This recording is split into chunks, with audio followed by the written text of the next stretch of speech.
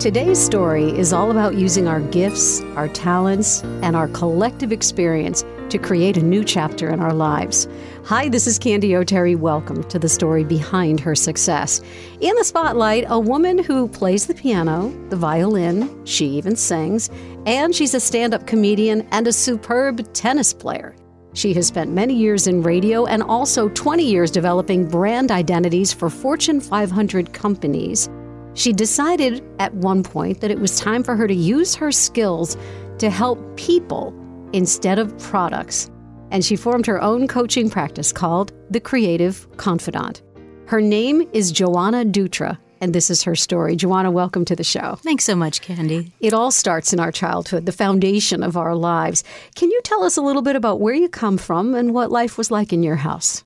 I was born in D.C., but I grew up in Buffalo, and I loved having a family with two brothers, and we always had a lot of exciting things going on in the house, and no shortage of fun things. And I ultimately moved to Boston after going to D.C. for college. I felt a return was necessary to this place of my birth. Well, go back a little bit to your house when you were growing up. Were there life lessons that your parents taught you that you recall? It definitely had a lot of lessons baked right in. My dad is an ophthalmologist, and it's interesting. He always was focused on trying to get the best vision for people.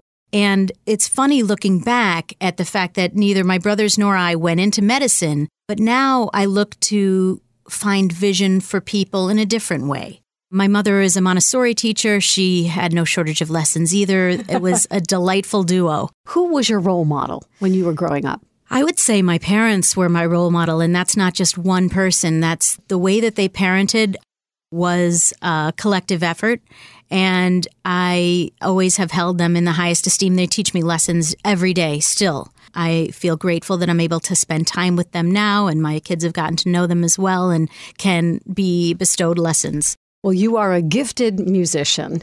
When and how did music find its way into your heart?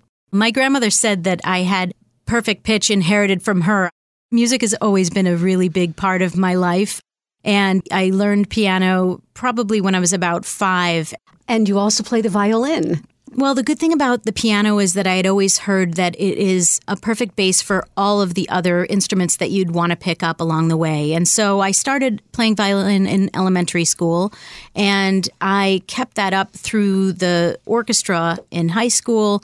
And being a part of an orchestra was really my favorite element. Just knowing that you're a piece of something bigger, I think, is a really good metaphor for life. It really is. And you're a piece of the whole, but when you all come together, it's so much greater than each individual. No question. And also knowing how you relate to each other through your own individual instruments. There's just a lot to glean from that. You're also a gifted athlete, a tennis player. Well, I love sports and music. Those are my favorite things. And I think that most of my lessons come from either sports or music. I feel like those are two sides of my brain that happen, and I can apply to everything I do. You obviously have a very strong work ethic. Who instilled this drive in you? I think that we are a collection of all of the leaders and parents and grandparents or any type of family that's come before us. In my case, I do look to my grandfather. He was born in Italy, and he came to this country when he was 9 years old, and he didn't speak the language, and he had to learn everything, and he wanted to. And he just is someone that had this really compelling personality. He was very, very generous, and not just generous with things, but with spirit. He started a business in New York City, and he's just always been such a beacon for me. Did you know what you wanted to do with your life as you were growing up? The stage has always been a comfort for me. I love the stage, and I've always gravitated towards the center of the stage. That said, when I played in the orchestra, I was beneath the stage. So I know what it's like to be behind the scenes, on the sidelines, and also in the center. I just know that, to me, the stage is not something to be scared of. I love it. I find comfort in it. The microphone is my friend. And doing what I do now, I encourage others to feel that way, even if they don't want to have this love of public speaking. they can still have a little bit more comfort knowing who they are and where they stand. You attended Georgetown University in Washington, D.C. Tell us about your college experience. What was your major, and were you getting closer and closer to knowing what you wanted to do? I have always been interested in psychology, so I have studied that throughout. And I originally went to college thinking that I was going to be in communications, which isn't so far off. But eventually, as our majors change, I ended up majoring in English and fine arts, which has been a wonderful foundation. But I also use all of the studies that I've had of the mind and the brain to apply it to just living. I really think it's intriguing to study psychology. I wonder if you can take us back to those early days when you showed up here in Boston and you start working for Gillette. What got me to Boston was actually working in radio. I had done a lot of internships while I was in school, and going to school in D.C., you had a lot of opportunities available to you. I think that's why I chose D.C. in the first place. So I had worked at magazines at Smithsonian. I worked for our baseball team. I worked for World Cup soccer. And I was kind of dipping my toe in all these different fields in the hopes that I would find what I wanted to do as much as what I might not want to do. And so it's through all of those experiences that an opportunity popped up in Boston and radio advertising. And I took it. And it's been home ever since. You spent 20 years in product marketing, and that's a really tough field, long hours. You got to earn your stripes. What advice do you have for a young woman listening to this program who's interested in this field? I also had gotten an array of advice, and I'm thinking about myself receiving that advice. I love the concept of sports marketing, and when I shared my love of sports marketing with others, I was told that in sports marketing, they eat their young. And it was a description that kind of scared me. It freaked me out, and I took another turn and chose a different field. Interestingly enough, I'm kind of coming back to that now. But if I were to give advice to someone, I think I would not use the same type of strong language or anything that could be dream crushing? Yes. I don't want to say it was misguided because obviously that was coming from their heart, but those words rang in my head. The power of words. That's all I could think about is that, if they eat, that just, it didn't sound appealing. I mean, do you want to be eaten? No. You built brand identities for Fortune 500 companies like Gillette, Duracell, Stop and Shop, Wendy's. Can you give us some highlights, things you're particularly proud of along the way? During my time at Stop and Shop, we had come up with a different logo and look for the brand. The familiar stoplight, the red light and green light, we were gravitating away from that. And I was part of a new brand identity. It had multicolors. It was kind of like a cornucopia, a peacock. People called it different things. That brand had to change across every single piece of product in the store. It had to change from flour to rice to the outsides of the buildings. And New Englanders don't really like change. And I gave them a lot of credit for undergoing this and doing the market research to decide to go in this direction. What's interesting to me is that I loved working on the brand at the time, and now I'm doing something else.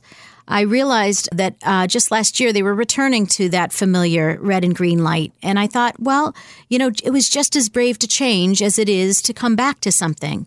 So there were lessons like that baked into every role I've had. And it's just been a matter of collecting that wisdom. In your opinion, as a pro in that field, what is the key to creating a connection between the consumer and the product to create a memorable brand?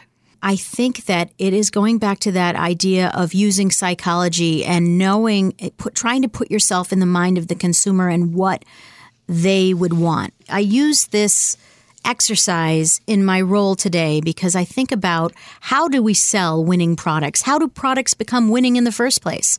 Well, it certainly isn't because we highlight the things that are negative about them.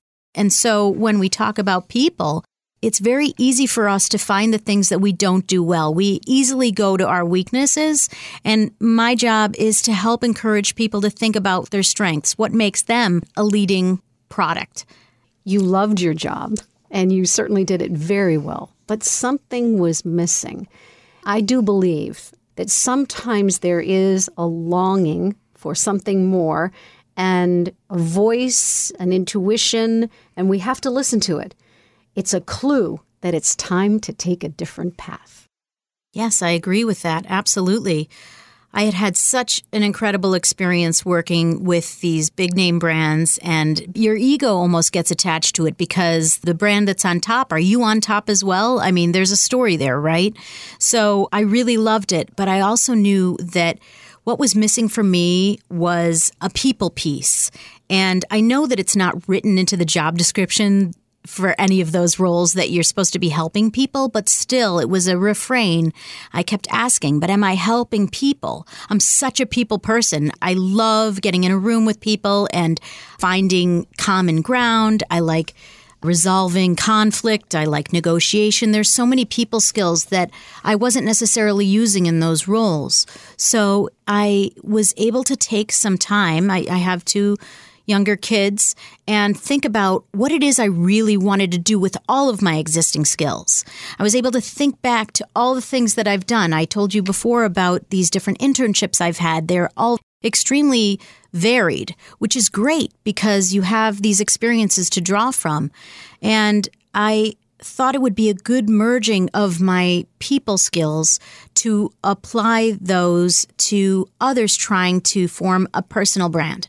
So basically taking my product skills and putting them into people and finding the best way for people to present themselves to the world. So I'm someone that is a confidence coach because I think that everyone has an opportunity to feel more confident, and I help get them there. Your company is called the Creative Confidant. Tell us a little bit about what you offer as a coach and a guide to your clients. So I really work with people to find out how they want to present themselves, how they envision themselves, just the way that we did with brands. I do individual coaching. There's also opportunities to work with groups, which some people find comfort. I know I do. I love working with others and hearing other people's ideas. It sparks really good conversation. At the heart of it, I'm a really good listener, and I think a lot of times I pick up on things that people aren't always saying. And I try to find what the hidden talents might be, what is not at the surface, and kind of fish it out of them. It's fun. The only time we grow, Joanna, is when we take chances. And that, I think, is the root of confidence. Do you agree? I do. I also feel like we don't grow when we're comfortable. We grow when we're uncomfortable. A friend of the family told me that I think her grandmother told her that, and I thought, oh, I can really remember that because it is so true. It's during those periods of time. And for us as the world, we've experienced quite a bit of discomfort lately, but it is also causing us to grow immensely. So I think this is a really exciting time. Taking chances grows our confidence. I think we both agree on that. But what is your theory? Are we born with confidence, or do we acquire it along the way? I think that the nature-nurture conversation is one that is always open.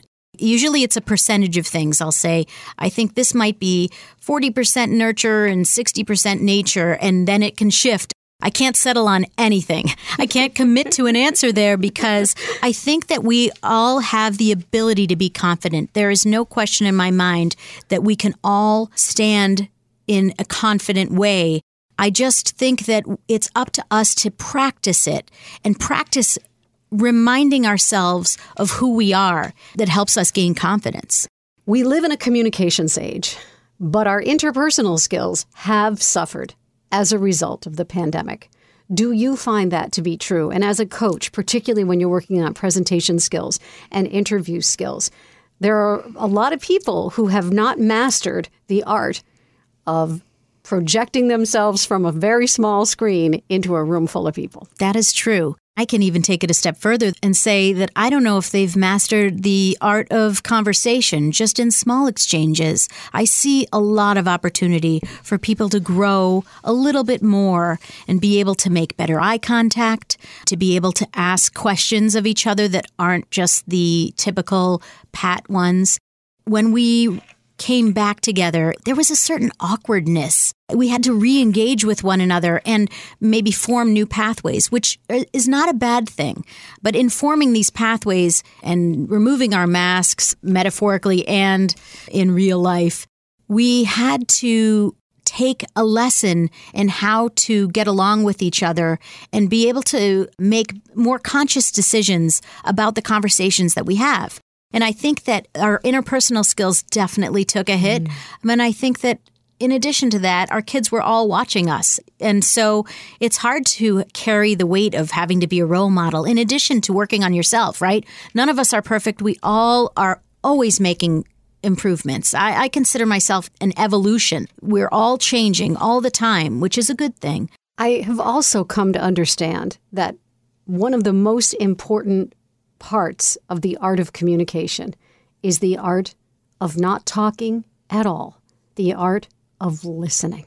Yes, it's through listening that we learn. It's not through talking. So the more listening, the better. We have so many things in common, Joanna, you and me, but the biggest one is our love of the stage and our comfort there. You said earlier, I love microphones. I never met a microphone I didn't love. This, though, is a terrifying place for a lot of people.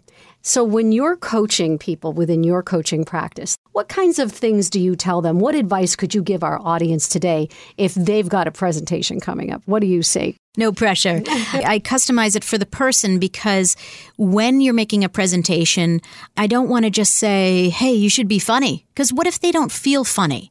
What if that's not their natural way? Icebreakers exist for a reason, and anything that you can do in the beginning of a conversation or a speech or a keynote or just a phone call could be a way to make the other person feel comfortable. That's what an icebreaker is. So I encourage people to find that element.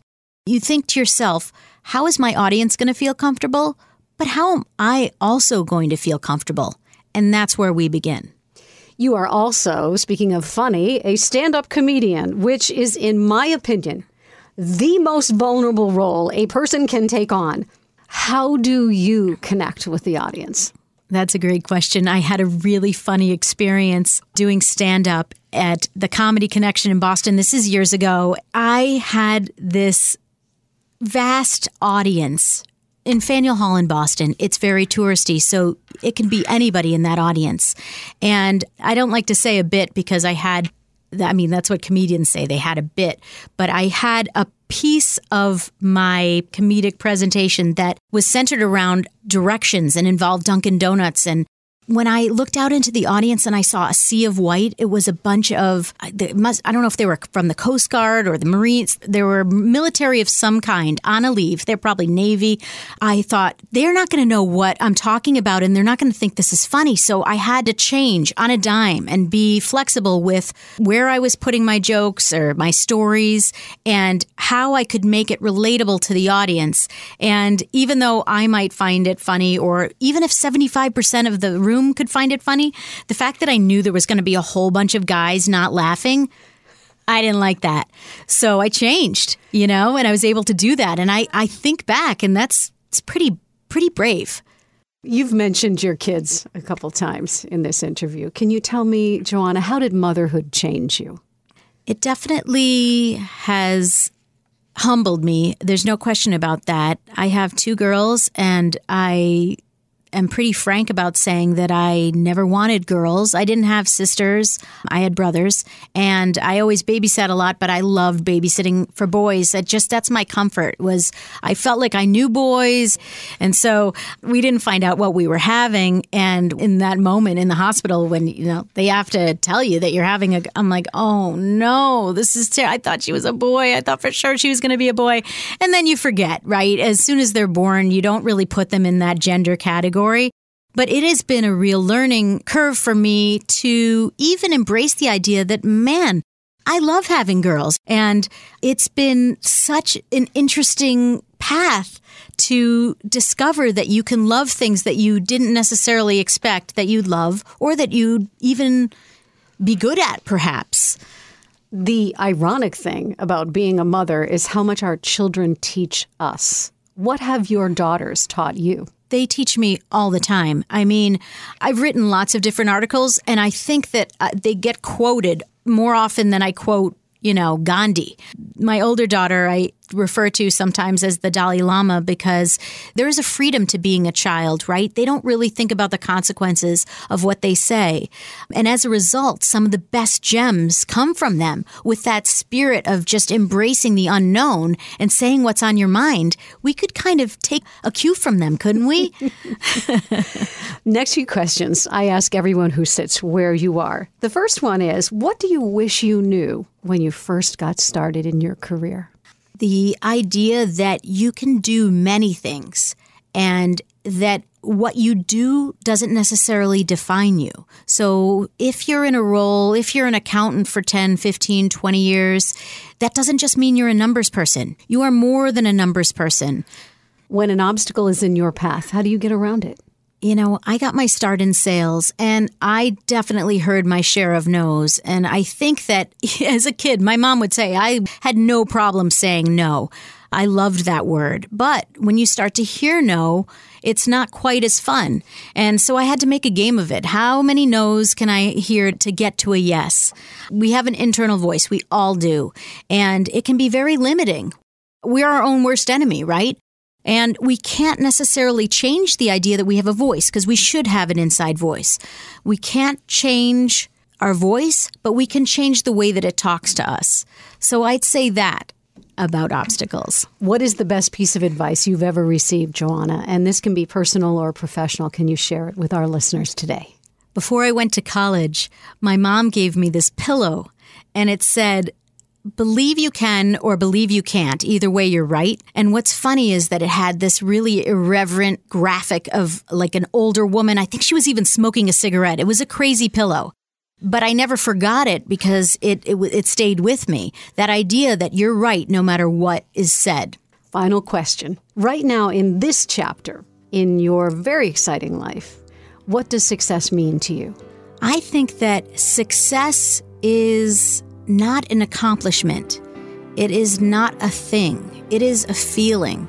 And success is something that you give to yourself, from yourself. It's a gift. It's just for us to know. Joanna Dutra, I want to say thank you so much for being our guest this week on the story behind her success. Thank you so much, Candy. My thanks to Joanna Dutra, founder of The Creative Confidant. Find out about her coaching services and read her many Forbes articles at thecreativeconfidant.com. Follow her at The Creative Confidant. I'm always on the lookout for the next woman to profile. So if you know someone I should feature on the show, will you please let me know? Just go to my website, CandyOterry.com. That's Candy with a Y, OTERRY.com. I'll have a new inspiring story for you next week. What's your story? I can't wait to hear it.